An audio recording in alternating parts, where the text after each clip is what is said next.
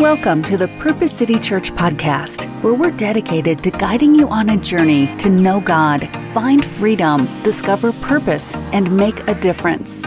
We're thrilled to have you here, and regardless of where you're tuning in from, we have faith that this message will be a direct source of inspiration in your life.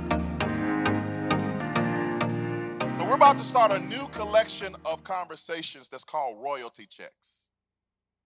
Royalty checks. We're going to spend this month teaching you how to take your rightful position in handling God's money. Did you hear me what I say? It's not yours. We are going to learn what the Bible says about how God has set because God has a standard for everything. We love going to the Bible to figure out what it says about praying. We love to go to the Bible to figure out what it says about my gifts. We love to go to the Bible to figure out what it says about faith, but none of us seem to have a fancy for going to the Bible for personal finance wisdom. But it's in there. And as good sons and daughters, just like with every other area of our life, we should be seeking the Spirit of God to help us in this specific area as well. Thank you for my 2 amens. This is the second most thing I'm anointed to do. The first one is to unlock people's purpose. The second is to walk people out of financial bondage into financial freedom. I'm just telling you up front, this ain't no random series. This is what God has anointed my wife and I to do. It's what we've been doing for the last decade, helping people around the world move from financial bondage to financial freedom. But he first started in us. I want to be real clear. There is therefore now no condemnation to those who love the Lord. So if you're not in the financial position that you would like to be, there's no shame. I was once so broke that I couldn't pay attention. I feel you. And I had a job, I had a career. I had a deposit on the 1st and the 15th, but I had no money because I had no idea what I was doing. Some of us are super degreed. Some of us are the person on our jobs that other people come to gain wisdom and knowledge. But then when we get to our money, we're terrible because nobody ever taught us. We just showed up in adulthood with degrees and certifications and just started going. And some of us ended up in a very precarious situation. Here's what you got to know. I just got clearance from the Holy Spirit to tell you. We was once briggity broke. When we got married, slow down, I was about to tell him. The first person got offended was my wife. That's crazy. That's crazy. But we're a real couple. I mean, she got offended quick. I didn't even get through half the point. We became one 17 years ago. And we started our marriage in over $30,000 of debt. And the reason she said, no, you was broke, was because all the debt was mine.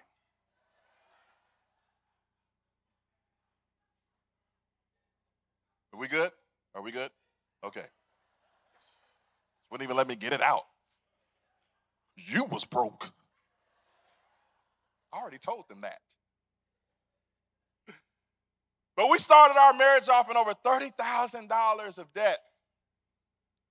And by God's grace, he walked us through a journey through the scriptures that we then applied to our lives that moved us from over $30,000 of debt to debt-free.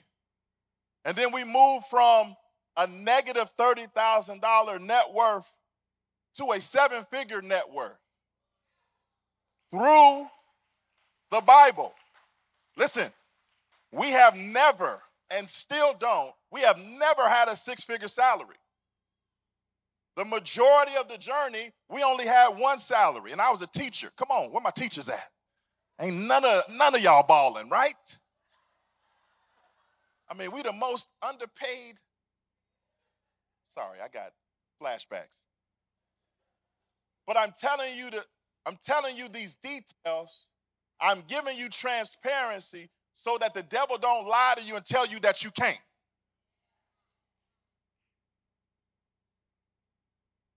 I just heard him lie to some of y'all still. And I'm telling you, it's not because we're special that this happened. It's because we were obedient that this happened. So you don't have to be special. You just have to be obedient for this to happen. All we did was research what the Bible says about money, and we obeyed it.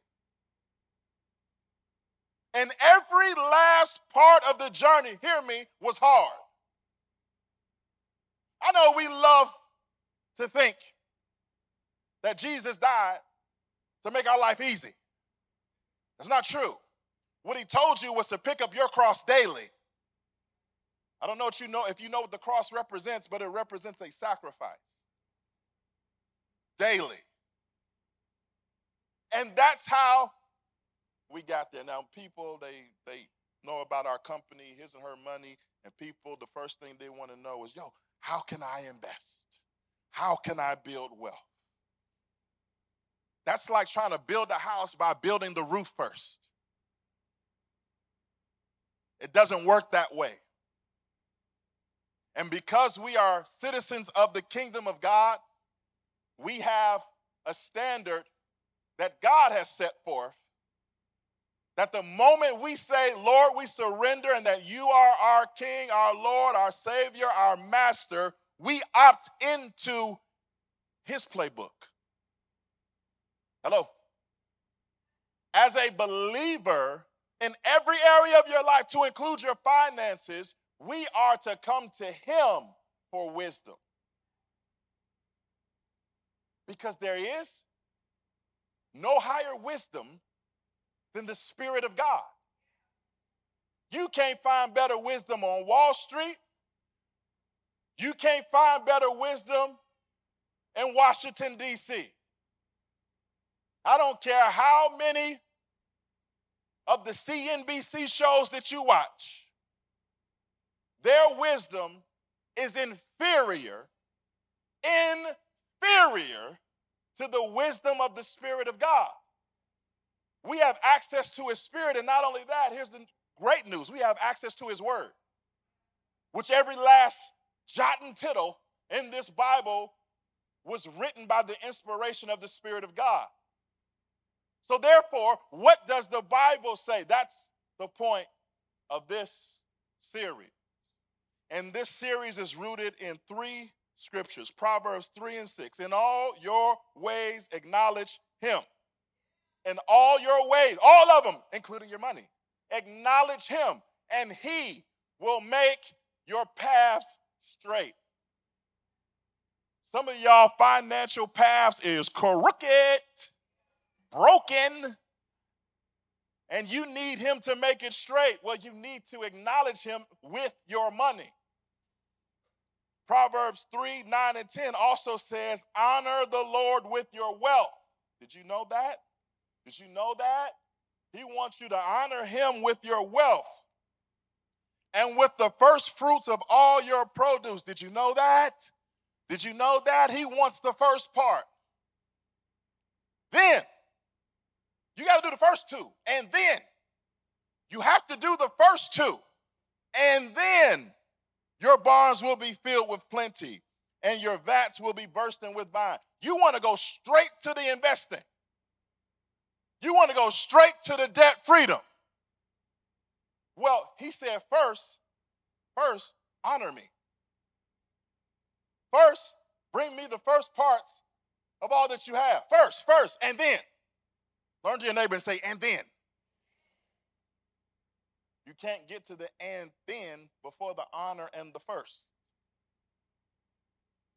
So all month long, we're going to position ourselves to take our rightful seat in the handling of whose money?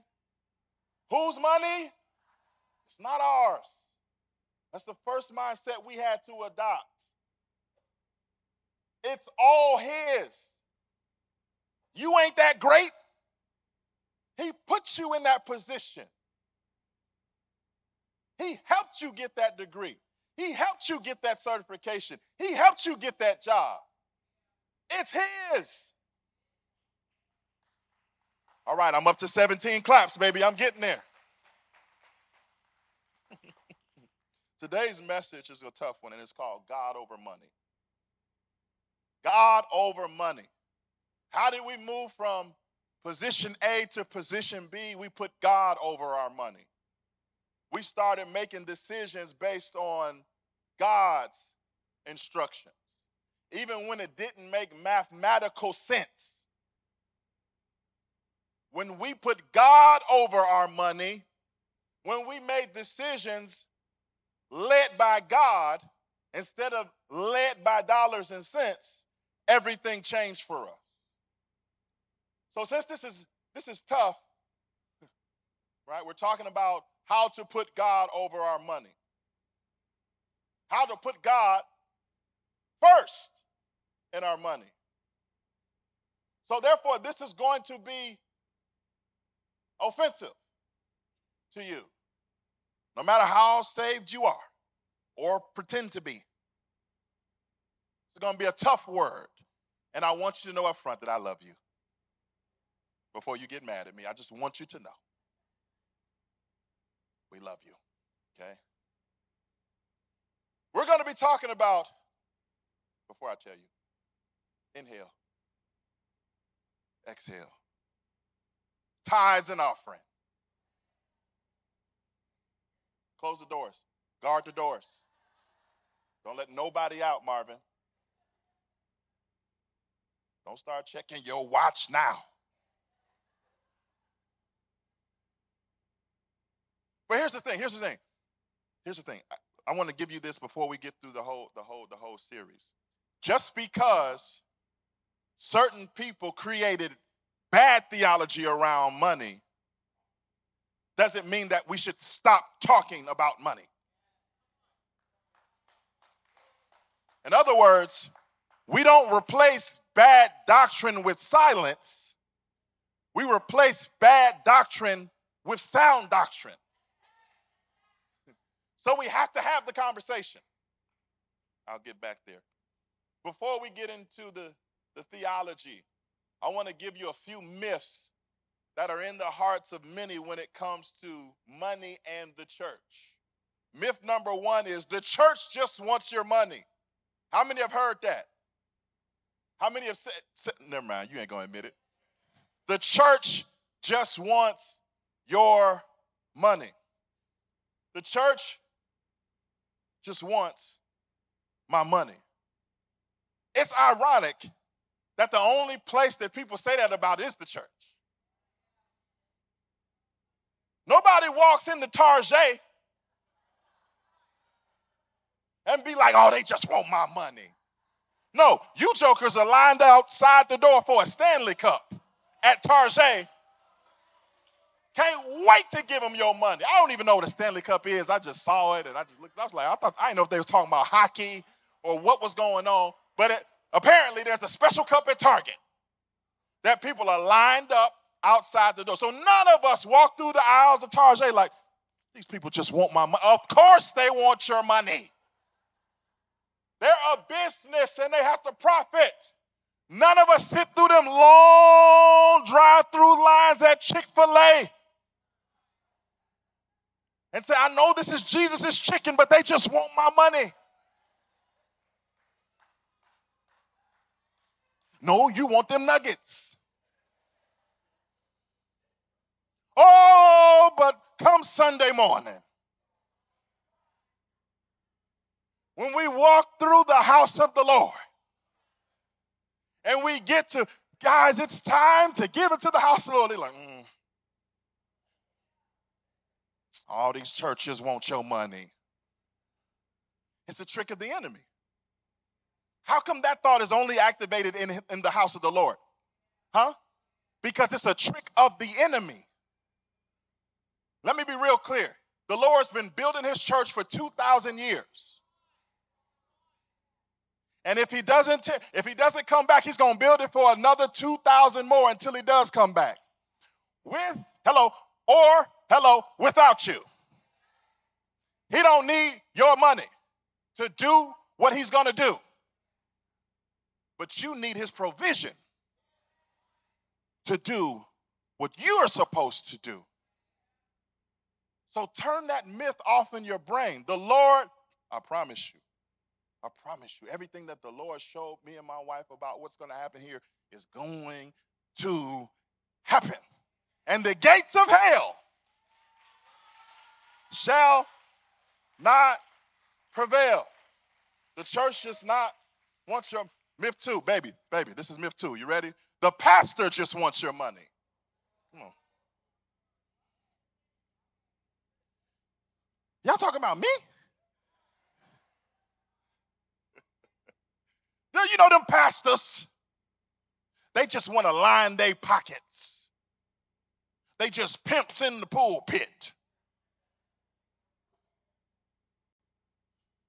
Do me a favor, in the balcony, down here, everybody make a, like this. Come on, real quick. That's how much I make from this church. 0. Okay. Let me help you. Everybody do it one more time. Come on, put it up. This is how much Pastor Ty makes from this church. 0. I'm the hardest working volunteer in this thing. I don't want your money. Because God is my provider.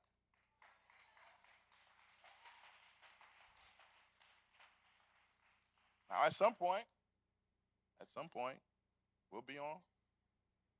We'll make a salary.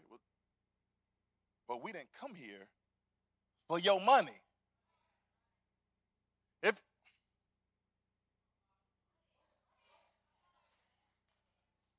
If it was about money, we would have said no. I wouldn't be standing in this pulpit if it was about money. You'll get it later. I'm here because I was sent here. Did I make the light go out? I'm sorry. Did I just break the light? We came because we were sent by God. I'll try not to break no more lights. We don't show up, we don't work 60 hours a week for your money. We do it because God sent us. We prosper, I'm going to remind you the principle one more time, not because we are special. We prosper because we are obedient. So when God said go, listen, I tried to tell God, no. I pulled out a calculator and said, Lord, the math ain't mathing.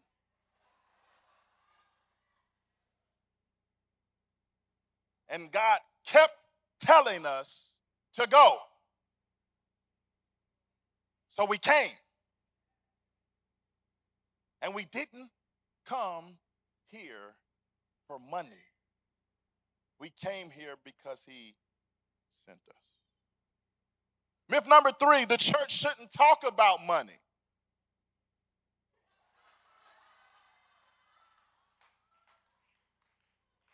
Here's the big problem with that thought. The Bible talks about money. This is a Bible-believing church. And if the Bible talks about money, why would the preacher not talk about money? Why would y'all want me to skip all those passages of scripture about money? You don't believe me. Do you know that 2/3 of Jesus' parables, Jesus, Yahweh, is about money? So if Jesus wasn't silent about money, why you want me to be silent about money? 1 out of 10 verses in the Gospels, money.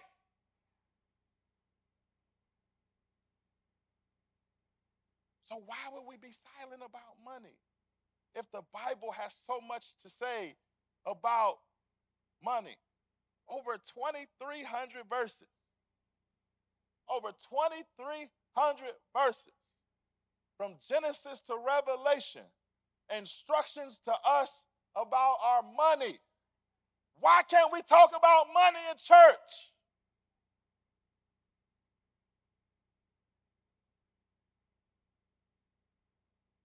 If you put the scriptures about faith and prayer together, you would have to multiply them by 5 to match the amount of verses about money in your Bible. Why would we be silent about money in church? We can't be silent. Billy Graham says it like this: if a person gets his attitude toward money straight, it will straighten out almost every other area in their life. Because it's a hard issue. That's why y'all so tight in here right now. I done told you I don't want your money, and you still think I want your money. I see you. The lights work real good in here. The great reformer Martin Luther says it like this: there are 3 conversions necessary: the conversion of the heart, the conversion of the mind, and the conversion of your purse. They all got to be converted because they all are warped. Here's the last myth. Tithing was an Old Testament law that no longer applies. Who heard that before? That's wrong. The tithe was before the law, the tithe was during the law, and the tithe was after the law. So therefore, it's not bound by law. Matter of fact, it's not even a law. It's a principle. First time we see a tithe is with Cain and Abel. Why do you think one was received and the other was not? Because one brought the first and the best, and one brought what was left. One was received and one was not. This is before the law. We see it again. After Abram came back from war, he ran into the high priest Melchizedek. And what did he do? He gave him a tithe of all that he had. There's still no law. We see it again with Jacob. He gave 10% of all that he had before the law. So stop it. It ain't about that. Can I give you one more thing? And I might be jumping ahead, but you need to know that Jesus endorsed the law. Jesus endorsed the tithe. Jesus endorsed the tithe. He was talking to a group of Pharisees. He didn't really like them. They didn't get along. And he was rebuking them like he does so often. And he said, man, you tithe on this, you tithe on that, and you tithe on that. But you forsake justice and mercy. And people stopped reading like, see? He rebuked them. He said that they should focus on justice, love, and mercy. But then he continued in that same verse and said that you should tithe. So you should do it. You should tithe. You just don't do it at the expense of these. Now, if the tithe needed to end in Jesus' day, he would have ended it. Okay. Can you recall there were so many times where Jesus was talking to the Pharisees and the Sadducees, and he would say, you say, but I say. What was he doing? undoing a law. You say, because what they were saying was based on the law that they were taught. But he was teaching them that I have come to fulfill that and end it. But when it came to this moment right here, he could have told them, you be tithing, but that tithe don't mean nothing because I have come to fulfill it. But he didn't. He said, you should tithe. You and you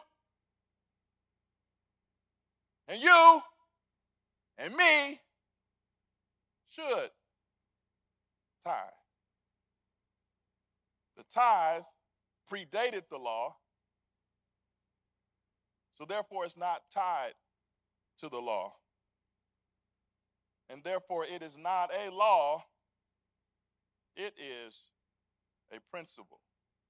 Romans 11:16 says, if the dough offered as first fruits is holy, so is the whole lump. And if the root is holy, so are the branches. What comes first? Roots or branches? I couldn't hear everybody. That was a layup right there. That was a layup. Come on, class. What comes first? Roots or branches? Okay. So if the root is holy, the first part, the thing that comes first, then so are the branches. What is the message that the Apostle Paul is trying to get to us? This is the principle of first fruits. He's saying if you consecrate the first part, the rest is blessed as well. If the root is holy, the word holy means set apart. If the root is holy, then the branches become holy. Our foundational text is telling us the principle that is the foundation of our journey to financial freedom. If you are a kingdom citizen, you don't start with the roof. You start with the foundation. And the foundation of biblical financial freedom is giving. Why? Because it's a direct correlation to your heart. It's a direct correlation to what you believe about God, about one of the most sensitive parts of your life. That's your money. Matthew 6:33 says, seek first the kingdom of God and his righteousness, and all these things will be provided for you. The problem is we're not seeking the kingdom of God first. We're seeking the kingdom of God when we get to it because we don't understand how God functions. We have to understand how God operates so that we can understand and have a better clarity about how he operates with us financially. God runs the universe by an established order that he himself set in place. Nobody but God. He has established a specific order in the universe, and we are all subject to it. I'm going to remind you of the verse we talked about earlier in 1 Corinthians 14:33. He's not a God of disorder. Everything has a place. Everything has a purpose. Everything has a function. 1 Corinthians 14:40 follows up by saying everything, say everything, is done in decency and is done decently and in order. You need to know that God is committed to his principles. So much so that he doesn't wait for you to understand the principle for the principle to be enacted.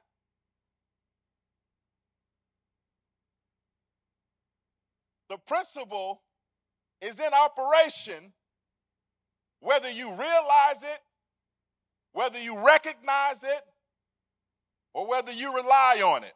It doesn't negate the fact that the principle is already in motion.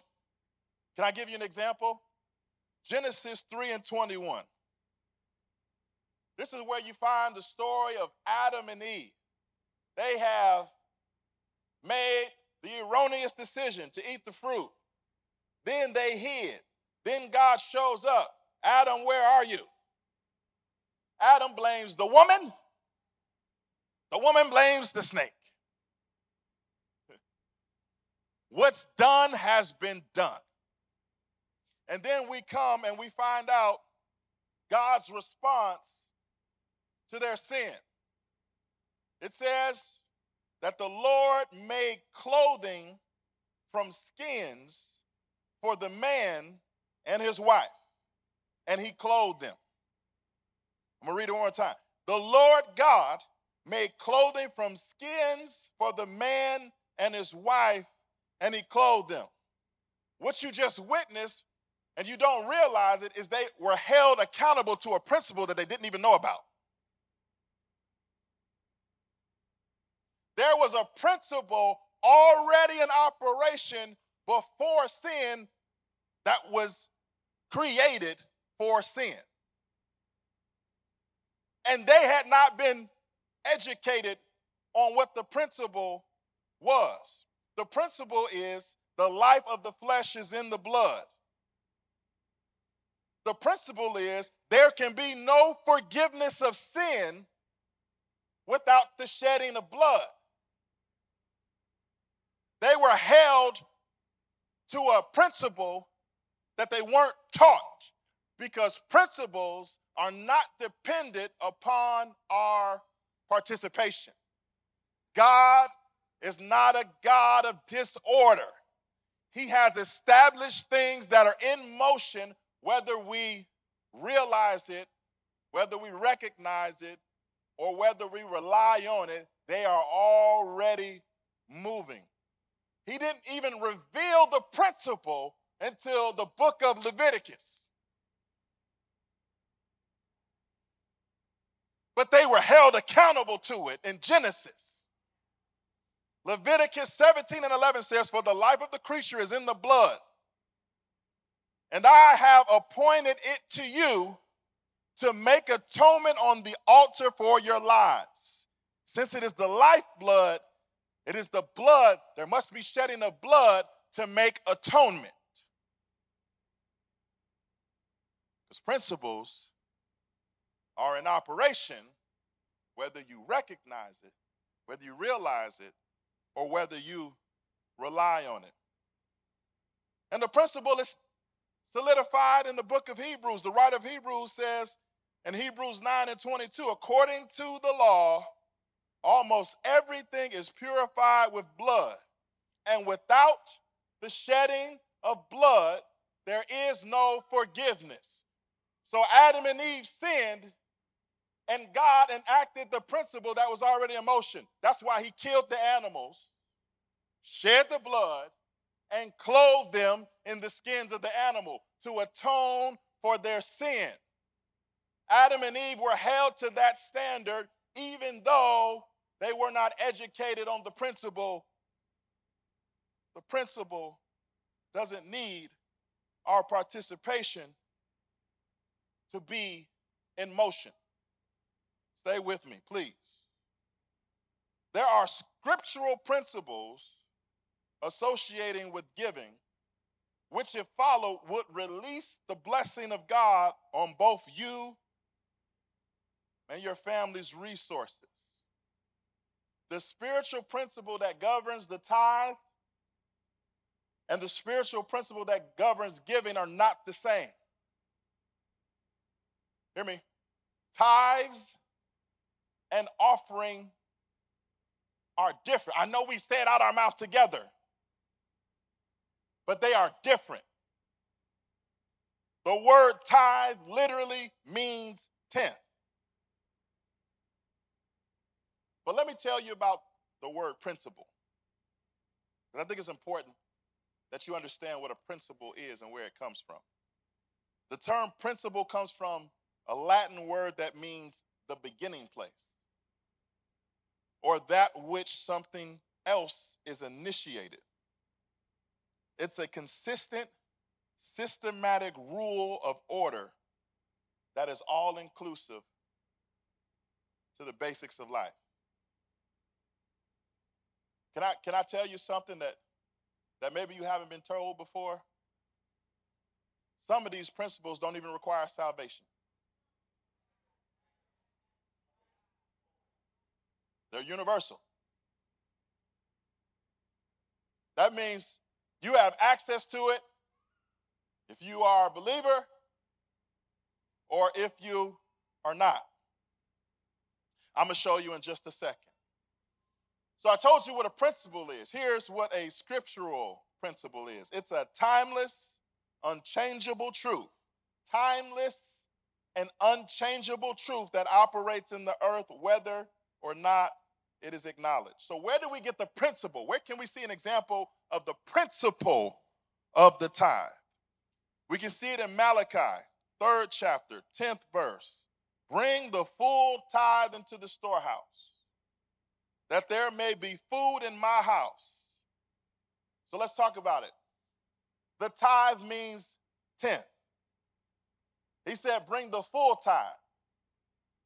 Where? The storehouse. Back in this time, they had actual storehouses for the crops that they would store up to keep in times of plenty and in times of famine. But today, the storehouse is the house of the Lord, your church. That there may be food in my house. Now, sometimes that looks like literal food, where we feed people. But sometimes that's programming. Sometimes that's being us as a church, since we are in the year of the open door, being able to open up the doors of the church to give community members access to do the different things that they need to do. That's why you bring the full tithe into the storehouse, so that we can send people out to different parts of this city, so that we can partner with other organizations that do work throughout the nation, so that we can partner with other organizations that do work overseas, advancing the kingdom of God. That's the food that they're referring to in modern days applications, and thereby put me to the test. There's no other instance. There's no other instance where God tells you to put him to the test.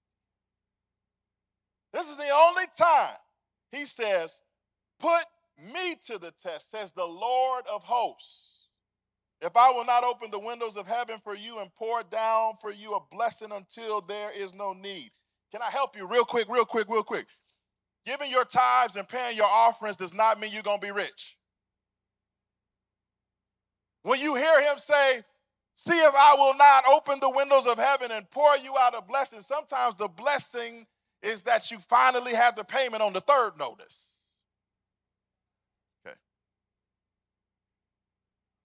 The problem, we take this verse, we take this concept, we take the principle, and we try to make it Americanized. We try to say, if I consistently return my tithe, if I consistently give an offering, that means I'm going to be balling. Can I help you? I've never not given my tithe. My parents taught me as a kid, cutting grass, shoveling snow. Then when I got a job, send the tithe. Guys, I wasn't even in church in my late teens, early 20s. I gave it to my parents so they could put it in church, because they drilled it in me so much. But guess what? That ain't stopped me from being broke.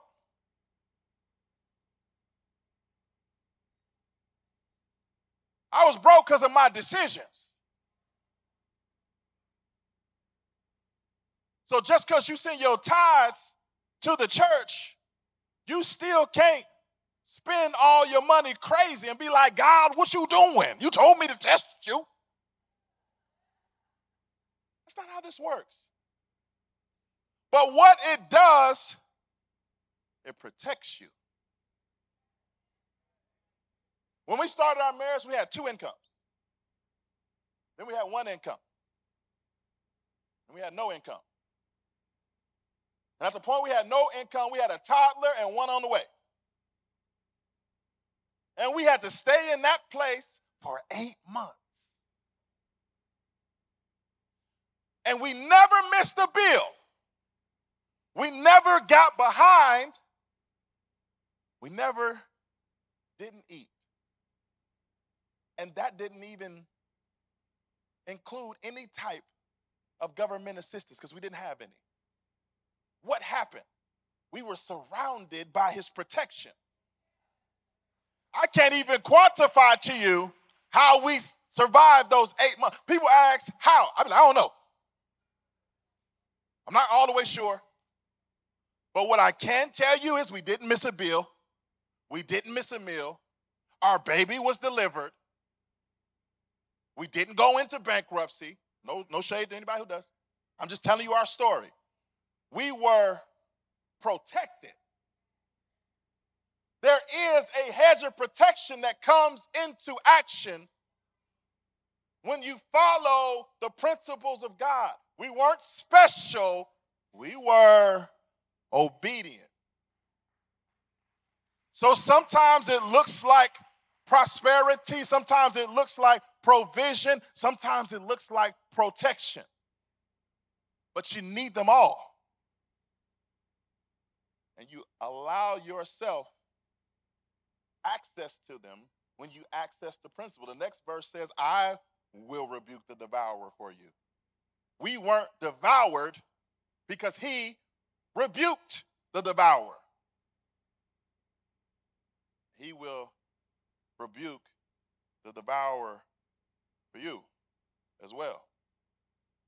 And I want you to see, because I summarized it, but I want you to see Jesus talking about the tithe. Because I know we all love Jesus. We all believe in Jesus. We all trust Jesus. So this story is found in Matthew 23 and 23. Matthew 23 and 23. He's rebuking, tearing them up, tearing the Pharisees up right upside their head. He's like, what sorrow awaits you teachers of religious law and you Pharisees, hypocrites! For you are careful to tithe even the tiniest income from your herb gardens, but you ignore the more important aspects of the law. Justice. Did you know that was in your Bible? Mercy and faith. What did I say next? Jesus said, you should tithe, but do not neglect the more important things. The other things are more important. Justice. Yes, that's a biblical word. Mercy and faith are more important than the tithe. But you should tithe. Just don't forsake the others. Apostle Paul kept going. In 1 Corinthians 16 and 2, he's teaching the church at Corinth principles about how to handle their money. He says on the first day of each week, you should each put aside a portion of the money you earn. That's a percentage. Don't wait until I get there and then try to collect it all at once. He's teaching them the principle of consecrating a portion of your money for the work of the kingdom. Why? Because the principle predated the law. It was there during the time of the law. It's here after the law. I'm going to give you a really, really recent example of the fact that the law is moving whether you opt in or not. The law operates for people inside the house of the Lord and outside the house of the Lord. All this week, the internet has been a buzz because stand-up comedian Cat Williams did an interview. And people, it's longer than The Color Purple. The interview is longer than The Color Purple. It's like 2.5, it's a podcast. It's like 2.5 hours. And people are really only focused on like 30 to 40 minutes of it where he was name dropping different things about other comedians, that shady things that they've done. But if you were just focused on that, you missed the fact that this person who does not claim to be a Christian he quoted the fact that he pays tithes. Now, he doesn't pay it the kingdom way. He doesn't bring it into the storehouse. But the principle he opted into, even though he's not a Christian, he says there is not one. He said during the interview, he said, I would be crazy to show up in a city, get $100,000 to do comedy. He says, before I leave the city, I pay my tithes. He said the words. He said it. He said, I pay my tithes. I will go find a homeless shelter or something and go give them $10,000. He said, quote, that's why I'm in the financial position that I'm in. How does a non-believer have more trust in the principle than believers? He said the word tithes. He said it's the reason I'm in the financial position that I'm in, and he don't even go to church. But we still need more scripture to convince you. So why do I tithe? I tithe because tithing puts God first in my life. Giving the first 10% is an act of worship. It's an act of worship, recognizing God's lordship. Saying that he's Lord out of your mouth is one thing. Acting like he's Lord of your life through these principles is another level. Deuteronomy 14:23 says, bring the tithe to the designated place of worship, the place the Lord your God chooses for his name to be honored, and eat it there in his presence. This applies to your tithes of grain, new wine, olive oil, and the firstborn males of your flocks. Doing this, here's the why. He told them what to do. Now here's the why. Doing this will teach you to always fear the Lord. The reason God has principles is to help exercise your obedience. The reason that he says bring in the tithe and he placed it inside of your income was to test your level of faith in him. He wants to know if you think that he could take your 90%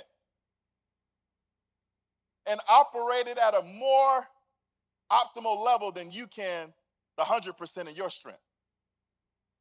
Some of us just keep the 100% because we really think we're better managers than him. If I give you the 10, I'll only have 90, Lord. And he wants to know, do you trust him with the 90 more than you trust yourself with the 100? Because what comes first? The roots or the branches? And if the roots are holy, the branches are holy. It's hard. It's difficult. Can you come help me with this pie? Who likes pie? Y'all so offended, y'all can't even answer the question. I'm talking about pie, y'all just disoriented about 10%. I'm a simple man. I like pie, but I like apple pie. That's the only pie I like. Y'all be doing all kind of crazy stuff. Y'all be throwing all this other stuff in pies. Let's just stick to apple pie. Now, because we fasted, I made sure we got a pie that I can't stand. This is pumpkin pie. I am not tempted at all by this here pie. I think it's disgusting. But this pie, can you hold it up for me? Can everybody give it up for Mr. Blessed Solomon? This pie represents your income.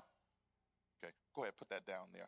Put that down there. So what we do is when we get our income, we immediately go to bill paying. We say, oh man, I got to get that rent. I got to get that. How many know rent is up? Mortgages are up. I said, we got to get that rent. Got to take that slice. Got to take that slice. Yeah, got to pay that rent. Got to pay that rent. And then some of us got the good old car notes. Good old car notes because we got to look fly to these strangers on the street that don't even know us. And so we went and got a car note. We went and got that car note because I got to look good at the stoplight. I got to look good at the stoplight. Oh, yes, Lord. Let me put a little bit more because the interest done went up. The interest done went up. Okay.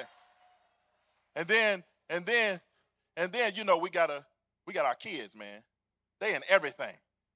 And everything that they in costs money. They got sports. We got piano lessons. Oh yeah, they take our money.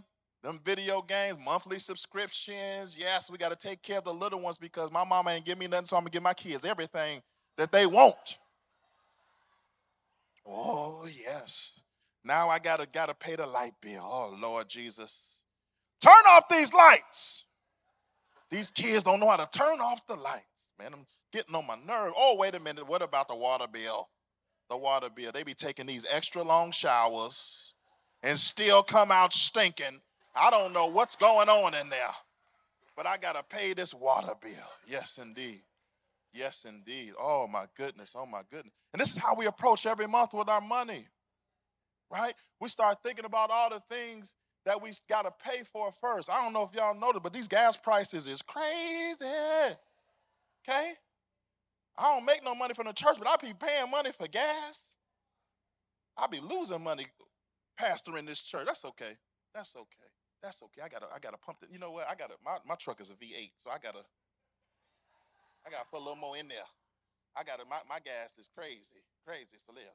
Now that's a good representation of gas. We gotta pay the gas because we gotta get to work, right? We gotta get the kids to where they gotta get to, and we gotta get to church sometimes.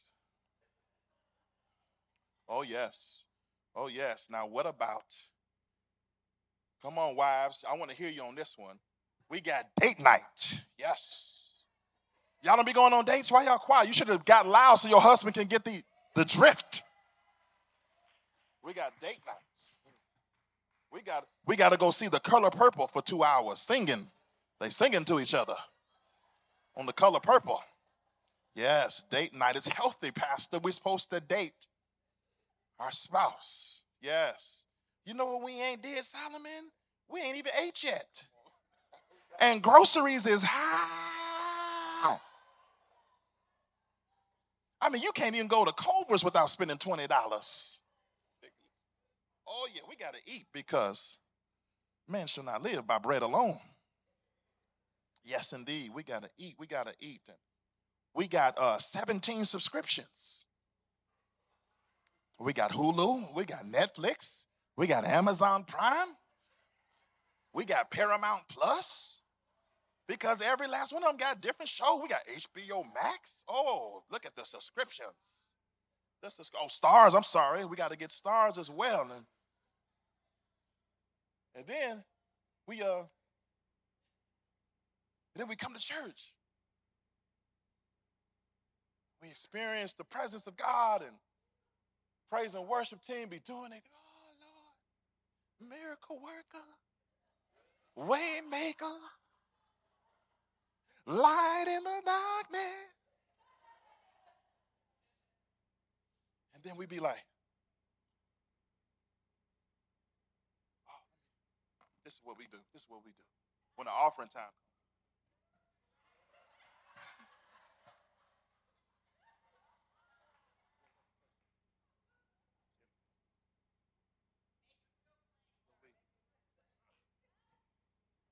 We be like, here you go, God. Here we go. This is how much we appreciate you and we love you, Lord. The problem is that's not a tithe, that's a tip.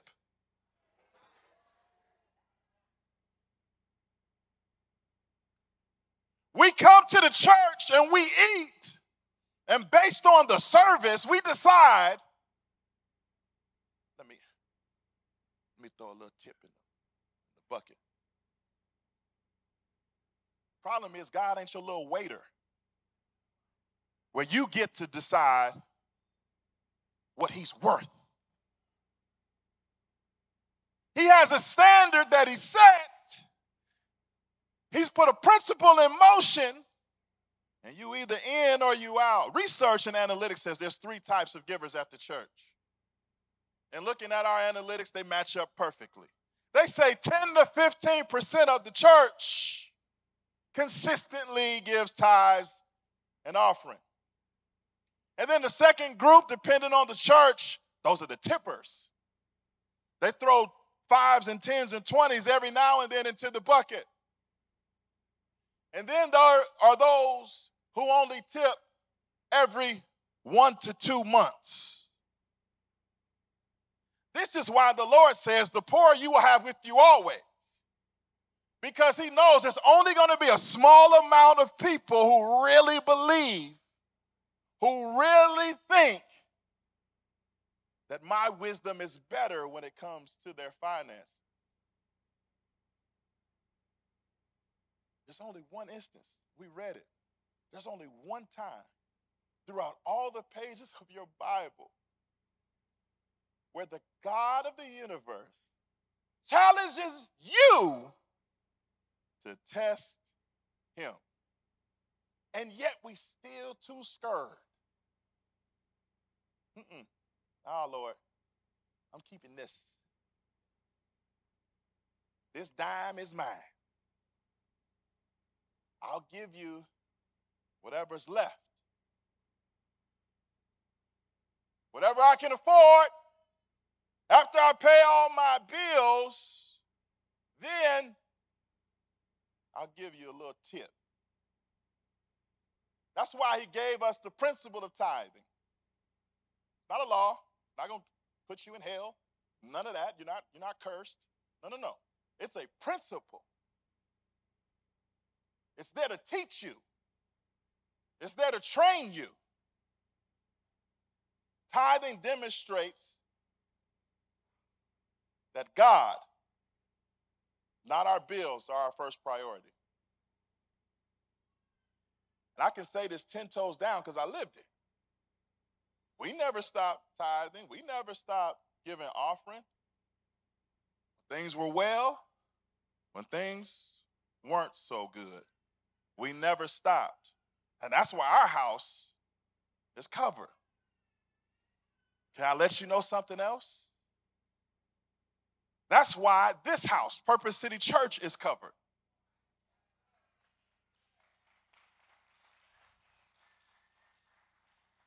Our annual budget is turned in and approved by the Board of Trustees. And guess what? 10% of the budget is to give away. Because the church believes in the principle of the tithe.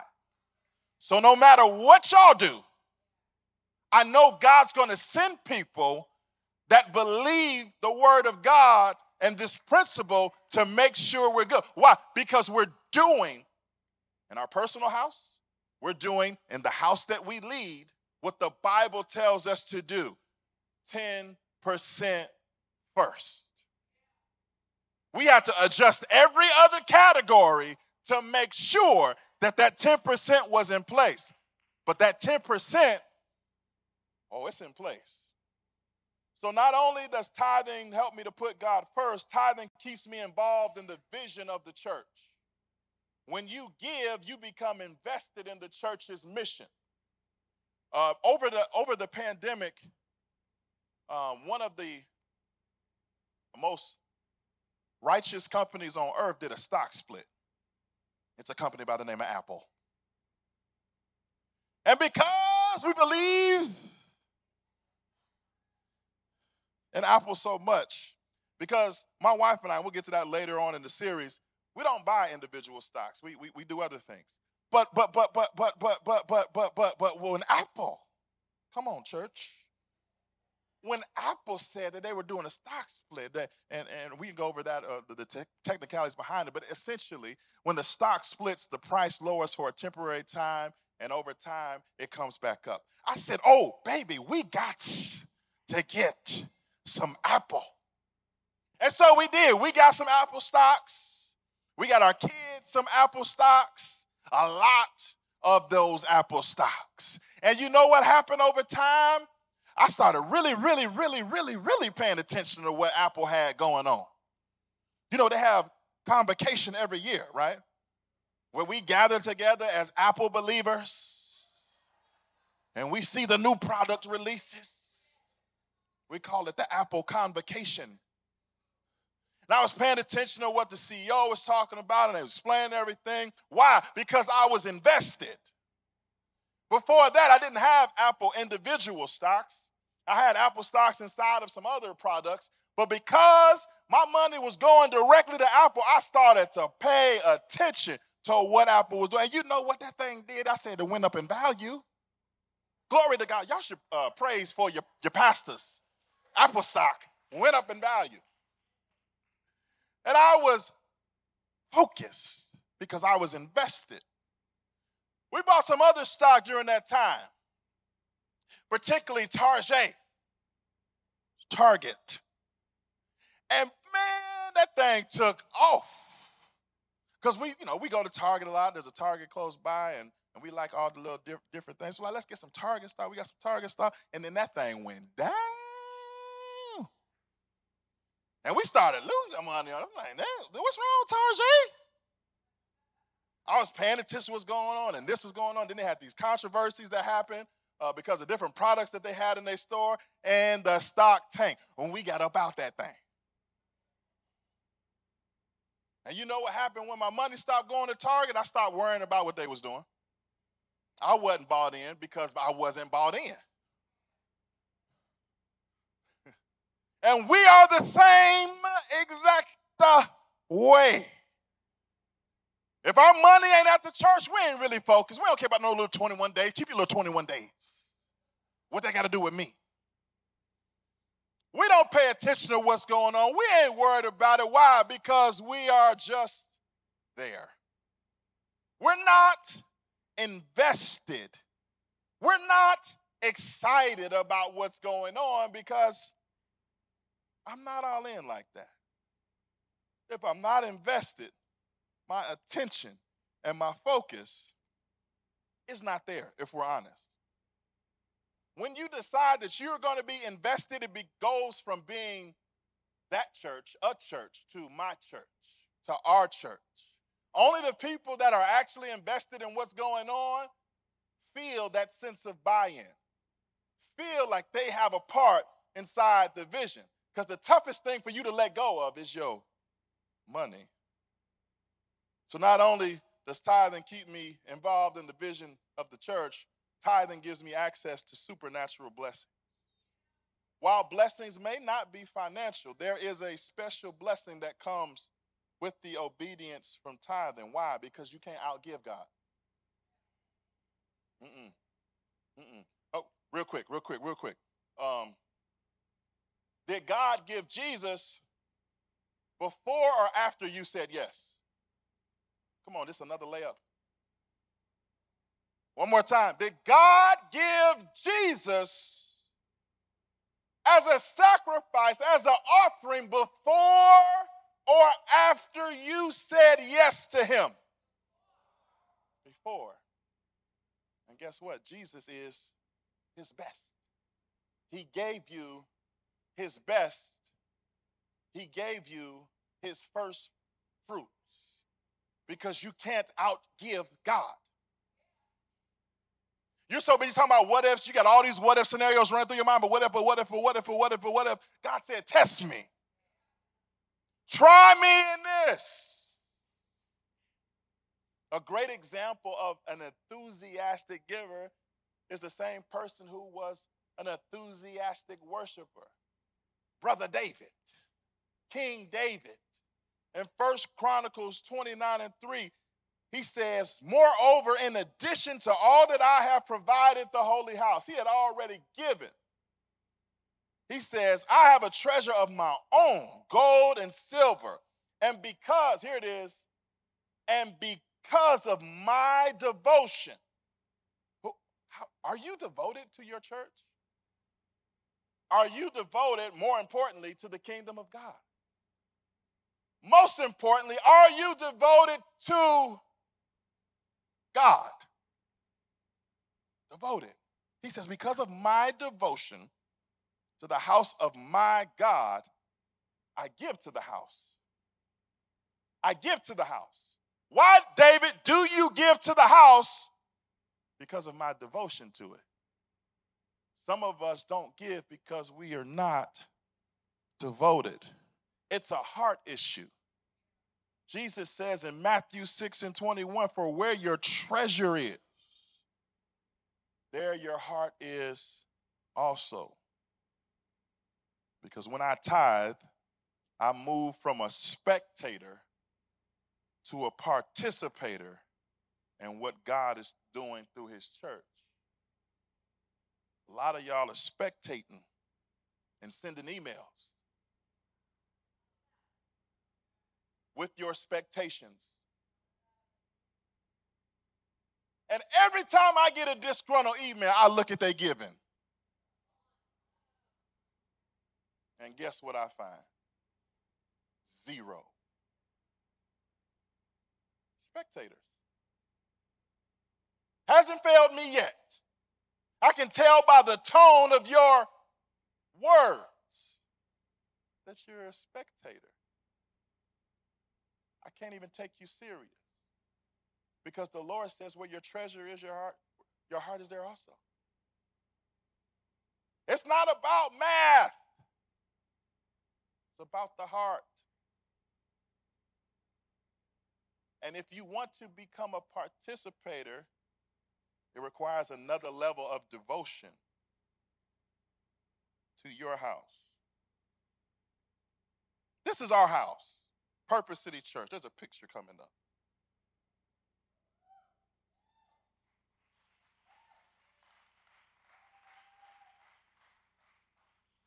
This is our house. This is where the Lord assembled all of us. Isn't it beautiful?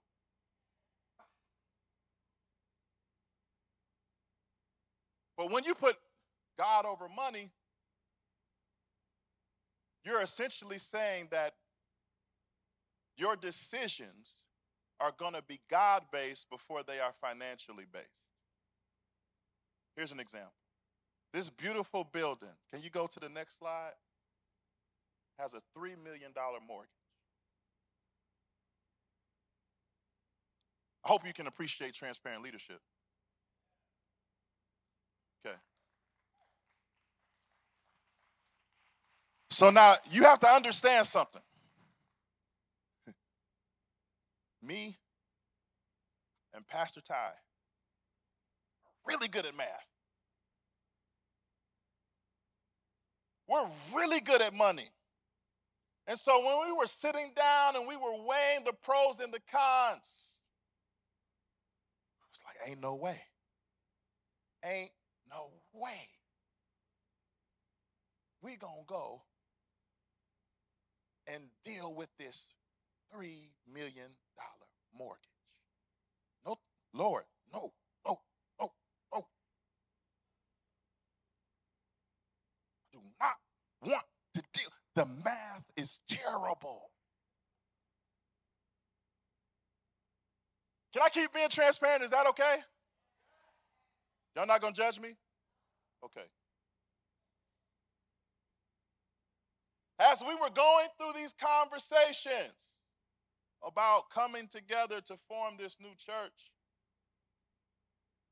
everything was going pretty good until we started pulling out calculators. And our stress level rose. Because personally, we don't have any debt and haven't had any debt in a long time and don't plan on getting none anytime soon. Unless the Lord opens up a house for us to buy. We're going to have to do that. So when we were doing this math, it was super unexciting.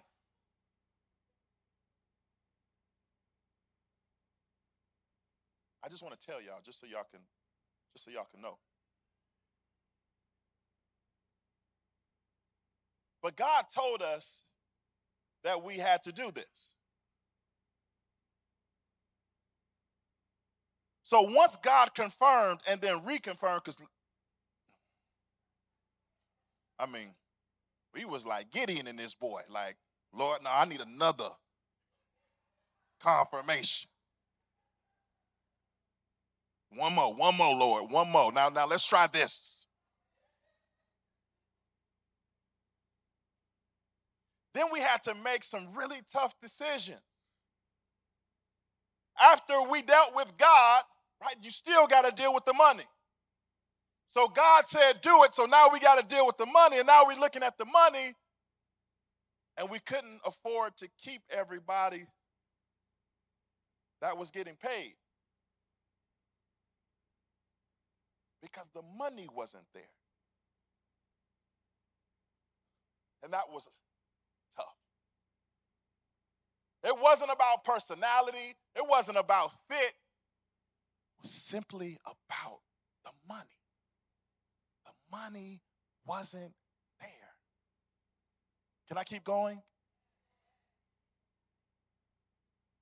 The reason that we get paid nothing is because the money isn't there.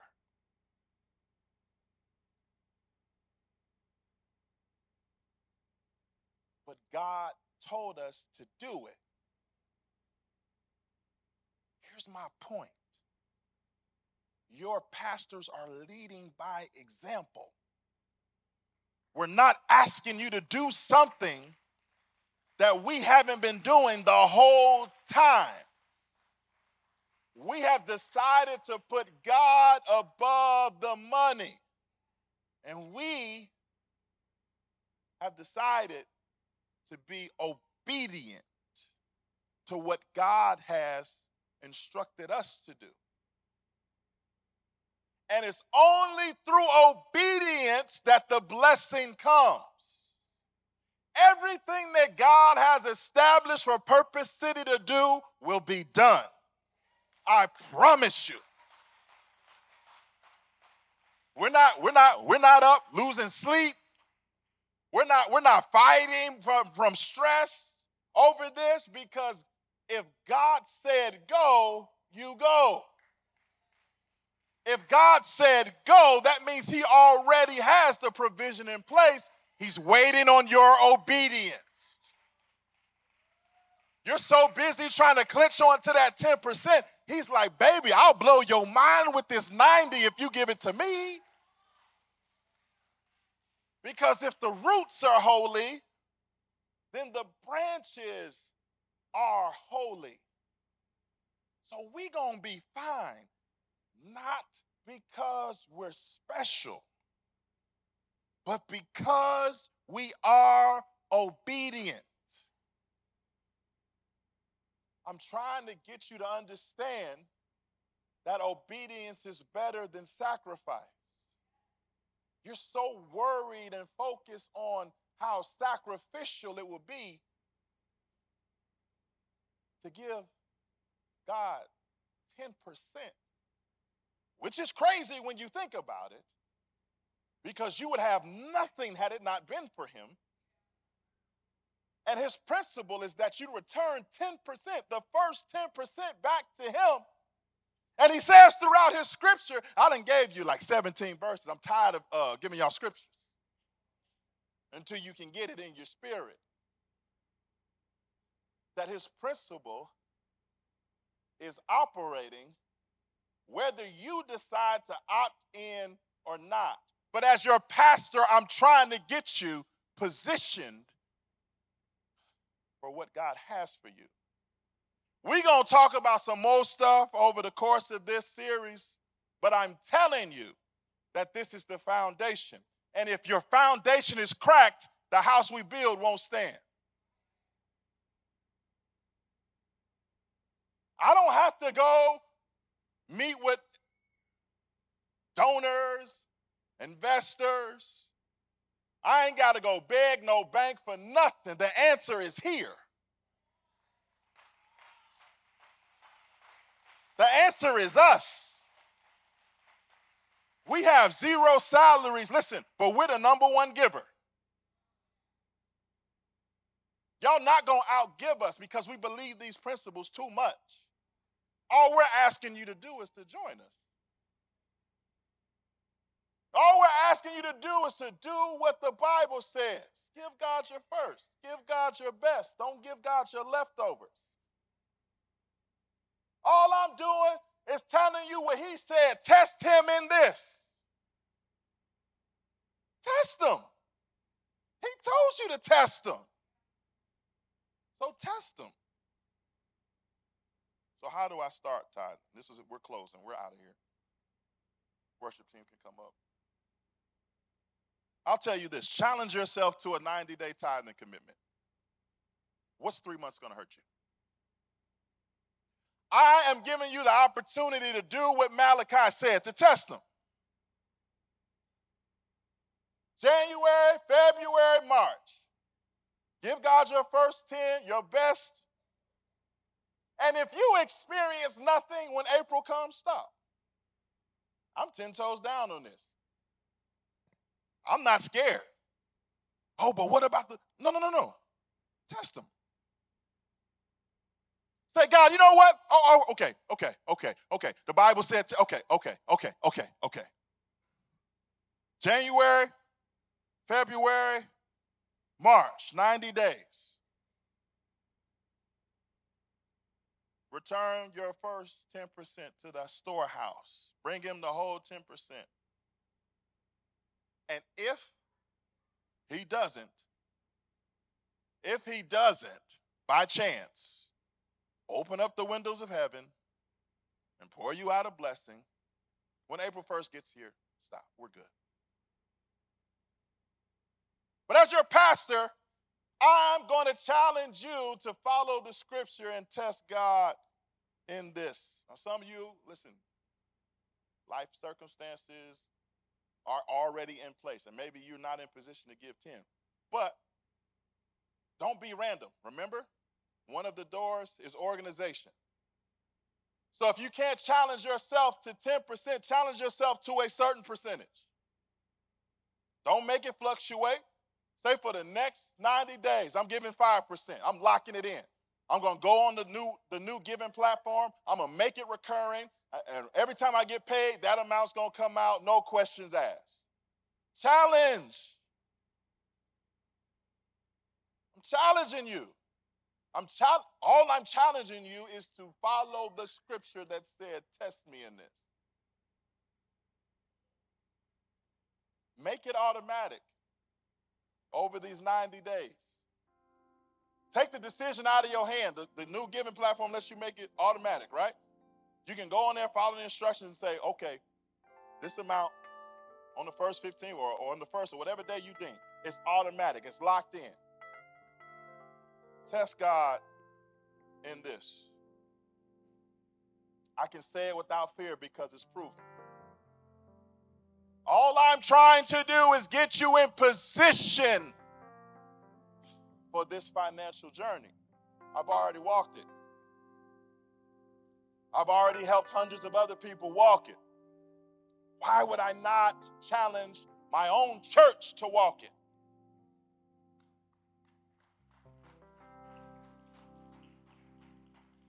We're committed.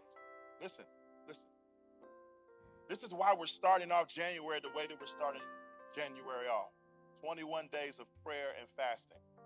Tough, sacrificial, but it's the first month of the year. It's a tithe back to him. All tithes aren't money-based, but this tithe that we're challenging you to is. Why would we do a money series in January? Because we're trying to get you in position for the financial blessings that the Lord has for you. Not only are we doing this series, but one of the small groups that we have is financial based, meaning that you can go through all these messages throughout this series, and then come next month when the small groups open, you can sign up for Rick's small group, and he's going to teach you even more about personal finances. Why? Because we're committed to you, trying to position you. Listen, when the end of 2024 get here, you ain't going to be able to blame us, because we have presented doors of, remember, opportunity.